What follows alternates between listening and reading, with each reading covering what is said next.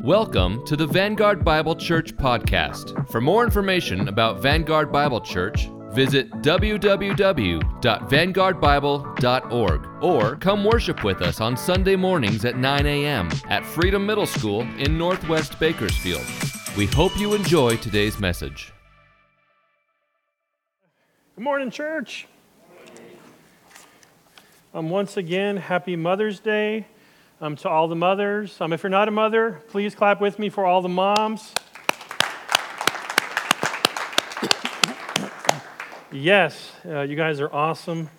Fun fact, one of the many reasons that I wish I was English or was raised, in the UK, besides the awesome music, is I've always wanted to say mum, like M-U-M, and I still have, not had that opportunity, but yeah.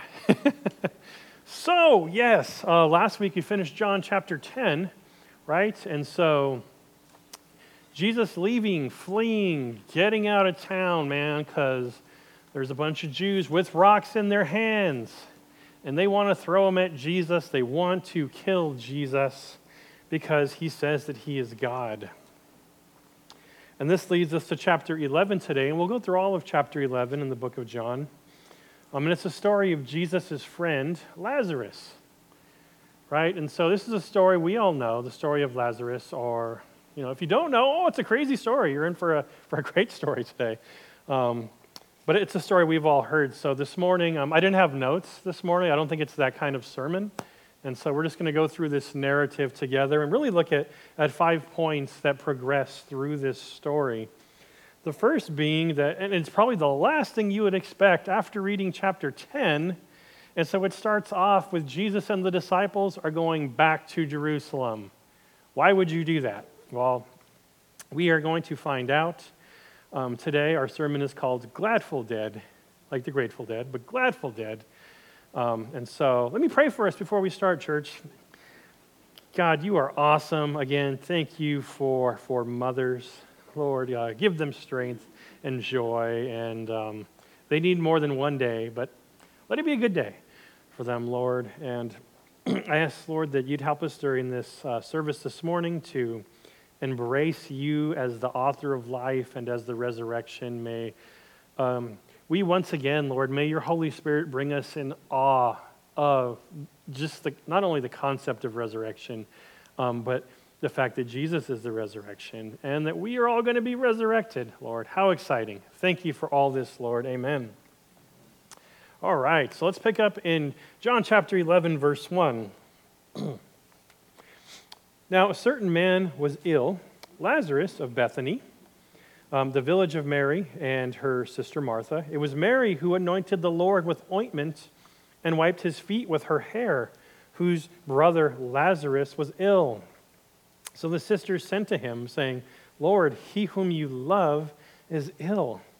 But when Jesus heard it, he said, this illness does not lead to death. It is for the glory of God, so that the Son of God may be glorified through it. Now Jesus loved Martha and her sister and Lazarus. So when he heard that Lazarus was ill, he stayed 2 days longer in the place where he was. Then after this, he said to the disciples, let us go to Judea again. The disciples said to him, Rabbi, the Jews were just now seeking to stone you, and you're going to go there again? And so that's where we are right now. And interesting that Mary is the point of reference, because even at this point in history, this Mary is known for what she did, right? Anointing Jesus, which is what Jesus said. Jesus told her when she did that, when people talk about me, they're going to talk about you. And so right off the bat, we're within, about 20 years here, and she's already referenced as the person who did that, because that's like, a legend about her. And it's also helpful because, there's a bunch of Marys. And so, okay, this is the Mary we're talking about. And then we're introduced to Lazarus, who John says Jesus loves Lazarus. This is his guy. And sadly, we learn that Lazarus is ill. And later it says the disciples were all friends with Lazarus as well. So this is just a really cool guy. But if you're a disciple, you have to be kind of conflicted. Because on the one hand, you're like, oh, Lazarus, oh, he's ill. Bummer. That's not cool. That's sad. but what are we going to do? Like, what are we going to, we can't go back. They literally tell Jesus that. Like, that's the one not good option. Like Jesus. Like, no, they're waiting for you with rocks. They're going to throw them at you. To which Jesus responds in verse 8, no, we're going back to Judea. We're going there. And so Jesus responds in verses 9 and 10 with his explanation about why this is not a bad idea. He says, are there not 12 hours in the day? If anyone walks in the day, he does not stumble because he sees the light of this world. But if anyone walks in the night, he stumbles because the light is not in him. And so this is Jesus's very Jesus way of saying, like, I only have a certain amount of time to get a bunch of stuff done. This is daytime. This is get stuff done time. So this is what we're going to do. And again, in verse 11, Jesus says, our friend Lazarus has fallen asleep, but I go to awaken him. So yes, it's dangerous. Yes, he's risking a lot. But Jesus is a great friend, right? Jesus is he's a great friend. Now, right after this is one of my favorite verses in this passage. It shows the friendship and the banter of this group, of these disciples. In verse 16, it says, Thomas, called the twin, said to his fellow disciples, let us also go that we may die with him. So first off, Thomas has a nickname, right? And so the twin, and who knows what that means? There's no reference to it. Is it good, bad, funny? We don't know. And I side with a lot of other people who truly believe this is sort of an inside joke. And so John is showing you, like by saying the twin, it's a completely inside thing that maybe the original readers, oh yeah, it's the twin talking. And so, and because also I think what he says is a joke, right? And so I think this is a joke. And so I don't think he's being somber and serious, not after being given the nickname, right? And so what I think is happening, and it's just like in movies, we've seen this plenty of times where you have the hero, and he's going to do this thing, and he's going to go into this ridiculously impossible situation. And he's like, we're going to go, and we're going to do this thing. Who's with me? Right? And you have that scene where everybody starts raising their hand. Yes, we're going to go there and do this thing. And I think that's what's happening here, where Jesus has said, yes, we're going to go back, right, into this storm, into this fire. And then you have Thomas saying, essentially saying, let's go die. Let's go die, boys. Let's go do it. We're all in on this. And so I think sometimes we miss that a little bit. He's not being pessimistic. He's just being, yes, we're going to follow Jesus because Jesus is the kind of friend you follow, right? You're going to follow this guy. Now, it is not one of the I am sayings. Like Jesus never says, I am a great friend. It's not one of the 7 I am sayings. But if you ask Mary, Martha, Lazarus, the disciples, anybody who has been around Jesus, they would tell you he's absolutely a great friend. And I mention that because I think, especially if you listen to me, we think about Jesus doctrinally, perfect life, sacrificial lamb, right? It's just all the I am sayings. But we really miss the fact that he's a great friend, that this is a guy that we would follow. He gives nicknames to people, even calling, Peter the Rock, right? That's the kind of guy he is. He sticks up for women. He sticks up for children. And so just his personality is a person that we would follow. We would say that we would go die with him. And not only is Jesus a great friend, but Jesus has great compassion. Jesus has great compassion. In verse 17, it says, Jesus arrives at the tomb 4 days after Lazarus has died. We will come back to that 4 days element. That is kind of key. But it says, starting in verse 32, now when Mary came to where Jesus was and saw him, she fell at his feet, saying to him, Lord, if you had been here, my brother would not have died. When Jesus saw her weeping, and the Jews who had come with her also weeping, he was deeply moved in his spirit and greatly troubled. And you can imagine, even if you don't know somebody, if you go into a group of people crying, over somebody who's just died, it's hard not to be caught up in that, let alone somebody that you know is part of that group, which he is. And Jesus is not just caught up, it says he is moved. Well, what does that mean? He is moved. And so it's actually a very difficult expression to translate. I mean, it's kind of funny, but like in this expression, you could say that he's making like a sound like a horse, is like a literal translation of that. And so what does that mean? That sounds kind of funny. Well, he's making a loud, unpleasant noise, right? He's making a sound like, when you're trying not to cry, but it just comes out, right? Or you're gasping and you can't withhold that gasp that's within you. That's what moved here means. Like it is not like, it's basically saying Jesus is not a pretty crier, and he is crying right now. He is weeping right now in compassion. And it says that he is greatly troubled. Troubled meaning, you could translate better, trembling. Like he is shaking. Like he is shaking. He is crying, and he is shaking. And that is the reality, of our Savior's love. Specifically here, for a friend, right? This is the kind of friend he is. This is what we're talking about. And, we haven't got there yet, but in John 15:15, Jesus says, "No longer do I call you servants, for the servant does not know what his master is doing, but I have called you friends. For all that I have heard from my Father, I have made known to you." And so Jesus is moved by compassion for his friends. Right? And so that's us. If you're a follower of Jesus, you're a friend. This is the way Jesus, when he sees you struggle, and he does see you, this is the way he reacts. Don't miss what kind of friend Jesus is. And I love the fact that he talks about theology, right? Everything my Father's told me and I know about God, I've given to you guys. And so just think about this in your lives as a friend. How can you bless the friends around you? Tell them about God. Tell them about God the Father. That is the definition of friendship to Jesus. I told you theological things, the truth about God. So that is something that we should do as well, as we have compassion for those around us who don't have faith. And of course, what we already saw is he weeps for his friends. He weeps for his friends.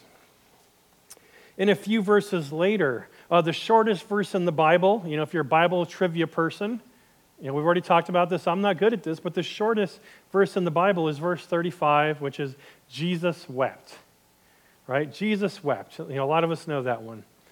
And of course he wept. He cares. Like, what else would he possibly do when his friend has just died and his friends are crying? That's the whole reason he came. I will say it over and over. We know from Isaiah, when Jesus came to earth, he came with names, the names of his friends, right? God has that list on his body written down, and Jesus comes. I'm not going to lose all those sheep I know by name. They are my friends, and he is going to weep over them.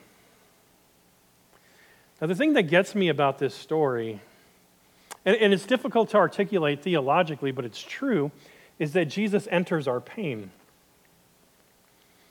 Jesus enters our pain. In a few minutes we will see that in the reality of the fact that Jesus is the resurrection, which we're going to learn in a couple of verses, he removes that pain, right? And that's our hope, is that pain gets removed. But right here it shows Jesus willingly making a decision to be in our pain, to enter the pain where we are. The incarnation wasn't just about Jesus making an appearance, just to say he showed up and became a human, right? He entered the suffering, right? The human condition and the pain of humanity, the reality of sin. Because we already know, we've already seen this, Jesus can say anything and it's going to happen. He could have said 4 days ago, Lazarus, arise, right? He didn't even have to go there. He could just say it. He could think it, and Lazarus would raise from the dead. But he chooses to enter this affliction. He chooses to enter this hurt and enter it with his friends and be there for them. And because of this, we have a priest, right, who knows how we suffer, who willfully has seen that and knows how much we need him. We see from this point on that in John, this story is going to immediately start heading towards the cross. And so it's almost like this is a fuel for Jesus to enter this pain.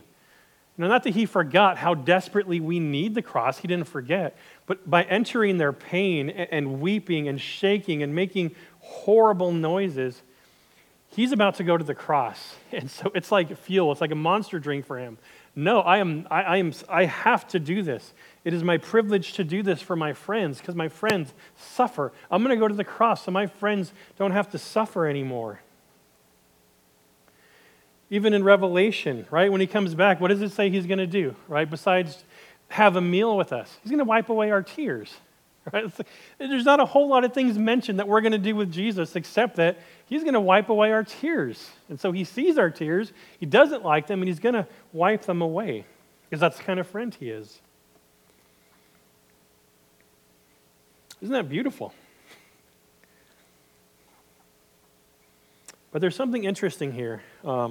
Maybe a kind of a wacky usage of time here, like the way that Jesus does things, his timing.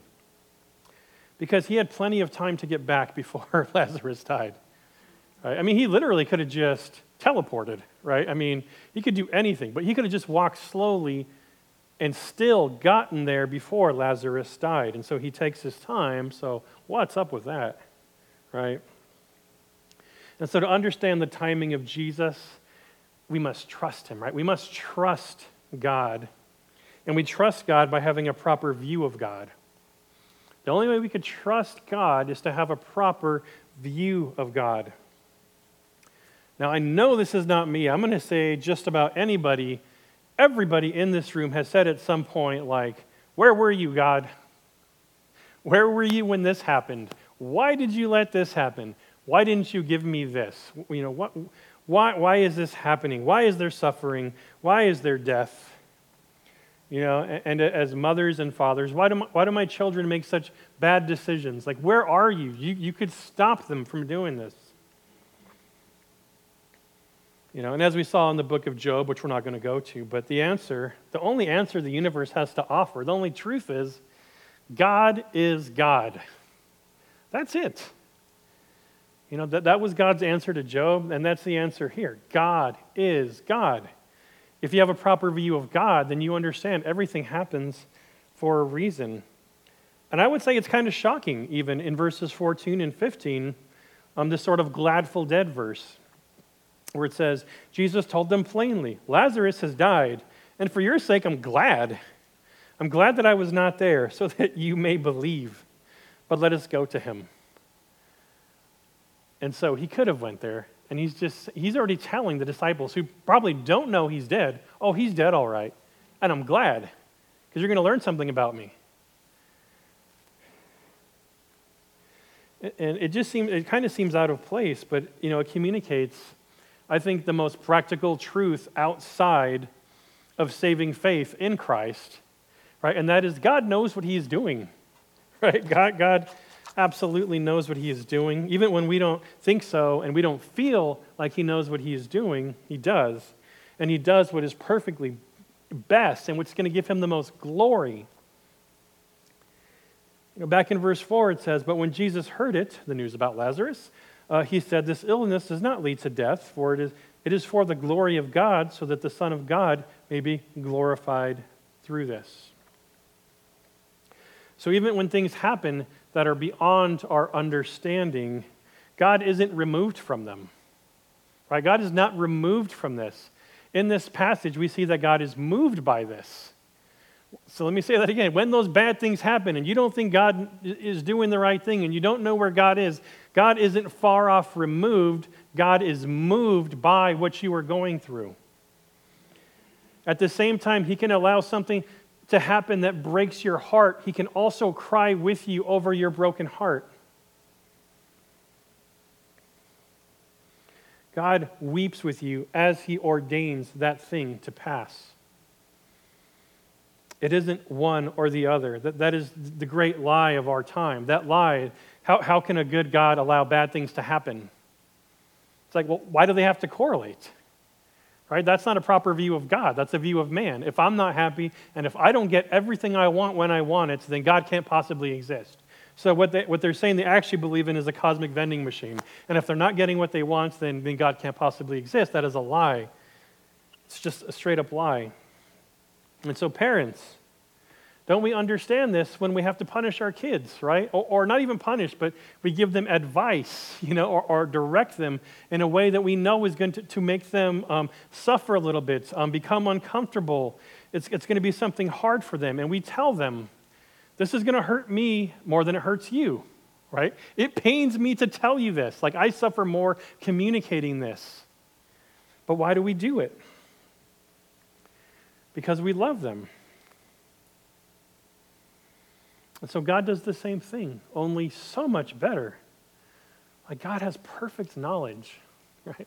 Perfect perspective of time and history, knows how every decision plays out. And so we have to have that view of God that he sees things on a level that we don't.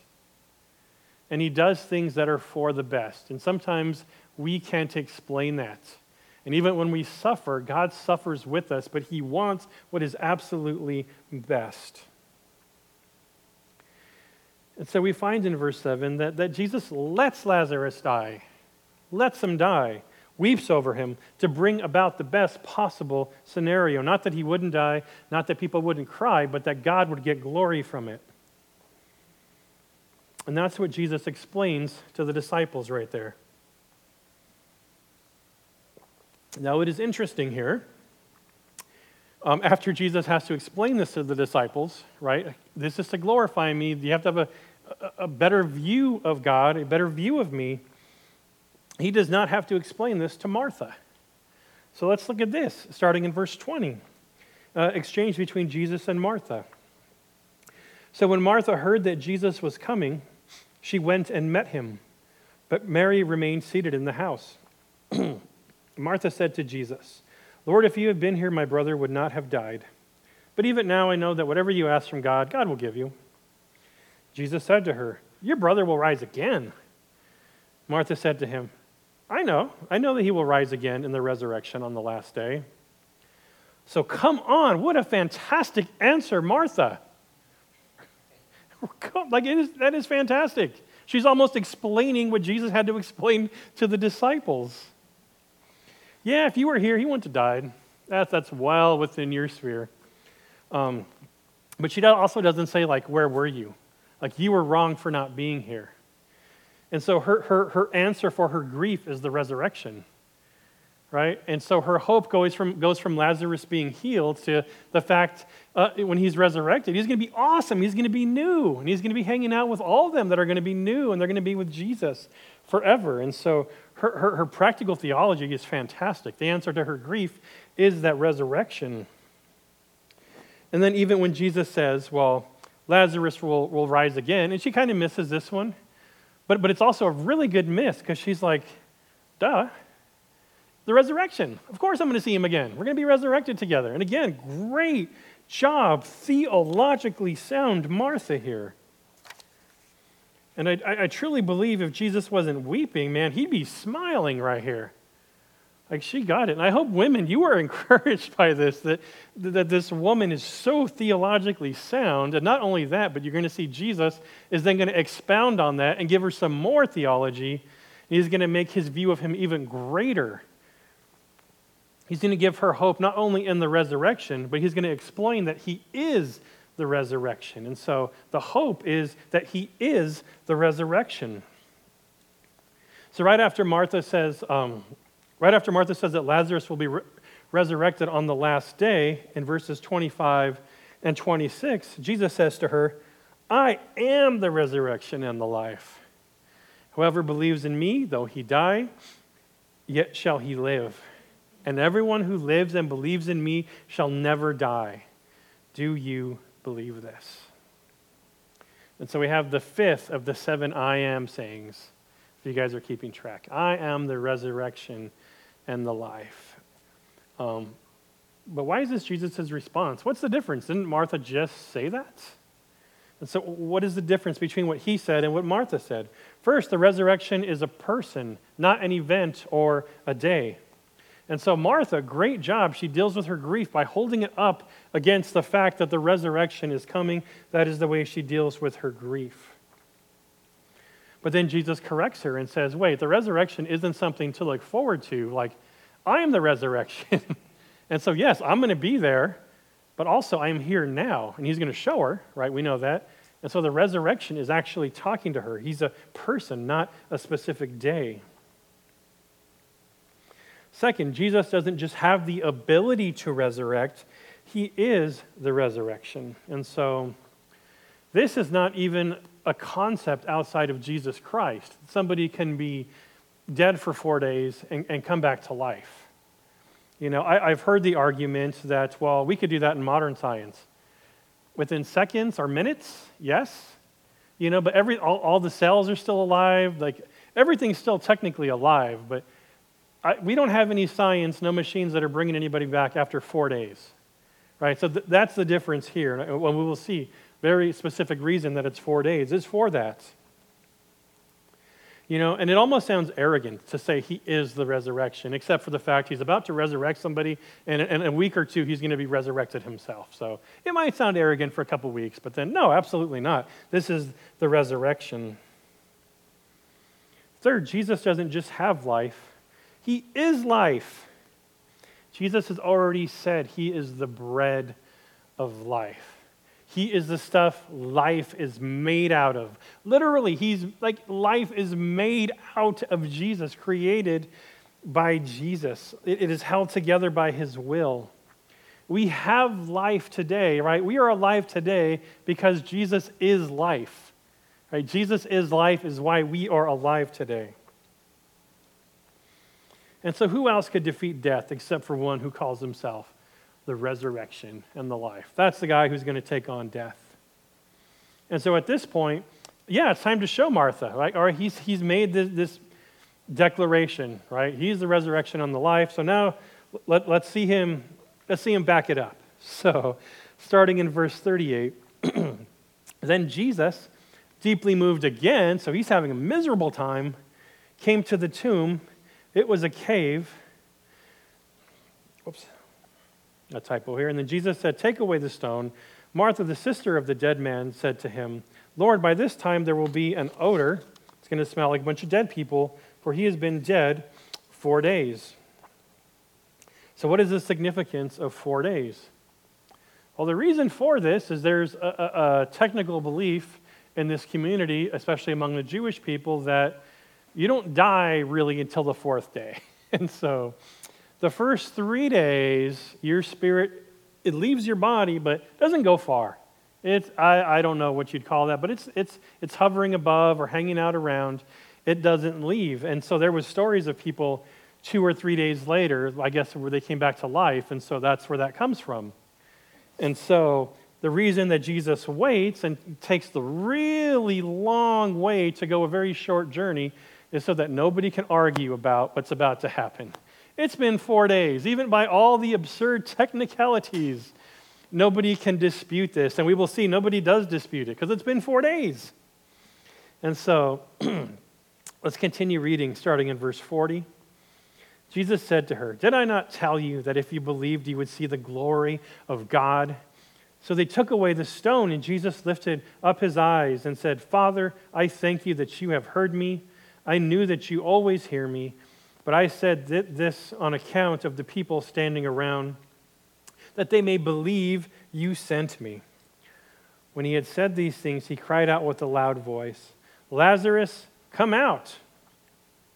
The man who had died came out, his hands and feet bound with linen strips, and his face wrapped with a cloth. Jesus said to them, "Unbind him and let him go."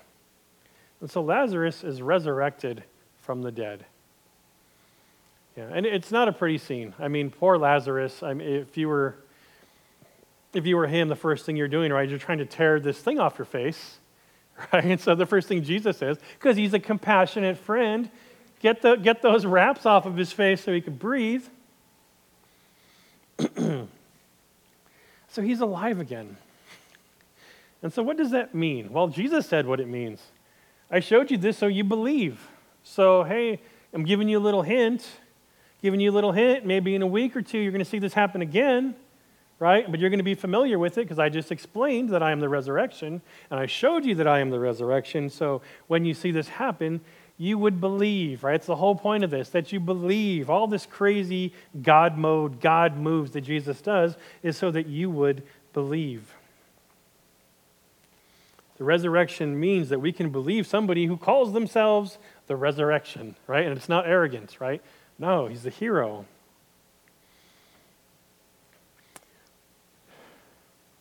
In verse 29, it says, everyone who lives and believes in me shall never die. Do you believe this? Do you believe this? And so the application of this miracle, of this grand theological reality, is just a yes or no question. Do you believe? Crazy true story. Do you believe it happened? The implications of your belief in this story, right, and his resurrection a couple weeks later, it changes everything for you. And so let's say you had never heard of Christianity. You've never heard of this guy who calls himself the resurrection and the life. What would you do to be resurrected? You heard there's an opportunity that, hey, you heard somewhere you can do something and you wouldn't die, or you would come back to life and live forever. What would you give for that? My guess is you'd give everything, right? What wouldn't you possibly give to be resurrected? And yet here, Jesus just asks us to believe in him. Right? Throughout all the Gospels, throughout all the New Testament, the only requirement is that you believe. Like, believe what? Well, that he's the resurrection. Believe he has that power. That's all he asks. Just believe that everything he says is true. And he doesn't just say it, he shows you. Like, hey, believe in the resurrection. As I resurrect and as I am resurrected, you should totally believe in this. And I think we forget how in awe we should be. Church, do we forget how in awe we should be of this? It's insane, right? It's not the deal of the century. It's the deal of eternity. I just have to believe. You know, and it's not, you're not sacrificing your morals to do this. Like, this is a guy who you would follow anyway. This is a cool friend who weeps for you and will go into battle for you and go into the danger zone for you and will give you nicknames and wants to hang out with you and gives his life for you. And he's just asking you to follow him and believe in him. It is the sweetest deal ever. And I think even myself, I forget that it is just incredible. That the gospel is incredible. What an incredible offer to follow Jesus. Like, how can we not? In fact, it says here in verse 45, many of the Jews, therefore, who had come with Mary and had seen what he did, believed in him. And so these Jews, some of them, they're like, oh man, yeah, I'm in. Are you kidding me? Like, this dude was in the grave for 4 days. Yes, I'm in. Like, Mary, Martha, we're going to be hanging out a lot. We're going to be disciples as well. We are absolutely following now. You know, and what's cool is we'll get to see them someday and maybe even have that conversation with them, right? Those who now follow Jesus, we can, hey, what was it like that day? Like, seriously, how could he breathe with all this stuff on his face? Like, it's going to be awesome. We're going to have these conversations. And so, who wouldn't believe? Who wouldn't believe, though? Who wouldn't believe? And so, and yes, we know the answer. We've read through the book. We know the answer. Starting in verse 46. But some of them went to the Pharisees and told them what Jesus had done. So the chief priests, cue the villainous music, and the Pharisees gathered the council and said, what are we to do? For this man performs many signs. If we let him go on like this, everyone will believe in him. And the Romans will come and take away both our place and our nation. And of course, their place is the emphasis. And so, okay, one thing that we notice from this, they don't dispute that this guy was raised from the dead, right? It's been 4 days, they can't. So absolutely, they don't dispute he was raised from the dead. They've also seen that many people are now following Jesus because of this. This is not good for them. After all, it will make them lose their place, right? Because if the Romans get winds that, hey, there's an uprising, there's people who are saying this guy is God, they're calling him king. Well, if the Romans come into town, who loses their power? The Pharisees, right? Pharisees are supposed to keep, Israel under control. And if they lose control, they lose their position. And so this is not good for them. But this is what happens when you make decisions out of fear. Right? They're afraid of losing their position. That's what they said. You make decisions out of fear, you make bad decisions, and you miss Jesus, the greatest person, the greatest deal of all eternity. You miss out on the resurrection because what? You're afraid to lose something? A title, position, power? Lose Sunday mornings to watch football? Like losing friends because of your religion? What are you afraid to lose? You can't be afraid. You can't have that fear. It makes you make bad decisions. And so in fear, as we've already seen, the Jews come up with the worst plan ever. And so, and their motivation is their comfort, right? And their authority and power. So, verse 53, when you make a really bad decision because you're scared. So from that day on, they made plans to put him to death. They made plans to put him to death. The plan is to kill Jesus to spare them trouble. Why is this a horrible plan? Based on this context. Well, to explain this, imagine you are a villain trying to kill the Fantastic Four. And so we will see the Fantastic Four. And you want to kill them, and you're scared because, they're powerful, they're scientists, they're smart. And so you come up with a plan. Okay, I have a plan to get rid of all of them. First off, let's target and shoot and kill the invisible woman. Well, she's invisible. It's a horrible plan. All right, you guys have all those rocks you wanted to throw at Jesus. Let's throw them at the thing. He's a giant rock. It's not going to hurt him. Or hey, let's get Mr. Fantastic who can just stretch.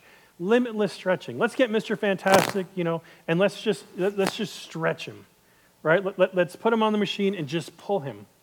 Well, it's not going to have an effect. Right? Or let's capture the Human Torch.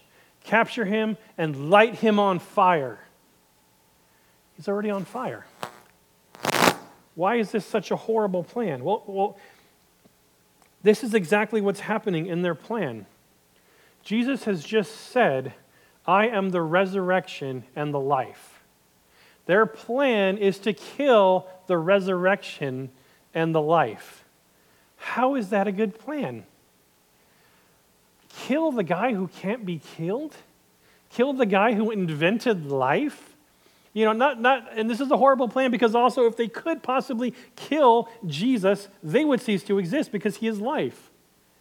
And so in fear, they've come up with the worst plan to kill the resurrection and the life. And yet we see in the world today, people still trying to kill Christianity. Right, the church, right, of Christ, who we are his body, and he is our head, and he is the resurrection. And so the world has martyred people, and the church doesn't die, right, and tried to shame people, and the church doesn't die. Call it names, make it uncool, ban it, and what? The church doesn't die, right? You burn a church building down, what happens? It comes back up. You kill people, church gets bigger. And so it continuously gets resurrected because Jesus is the resurrection. And his body, the church, continuously gets resurrected. And it's even said, that the church is built, by the blood of the martyrs. Right? Every time somebody thinks they destroy the church, comes back, just bigger. And that's my prayer for our country right now. Yeah, you guys think the church is going down and you guys are destroying it? No, it's coming back, and it's coming back bigger and better. And so the question that we have to answer is, how do we react to the resurrection? We saw some entirely different reactions to the resurrection here. Do we try and kill him? Do we deny the resurrection because we're scared of losing something else that we treasure more? Or do we believe in the resurrection? Not just a future event, but in the person. Do we believe in the resurrection? So let me pray for us. We hope you've enjoyed this Vanguard Bible Church podcast. You can find more sermon messages online at vanguardbible.org. Have a great week, and we hope we'll see you soon.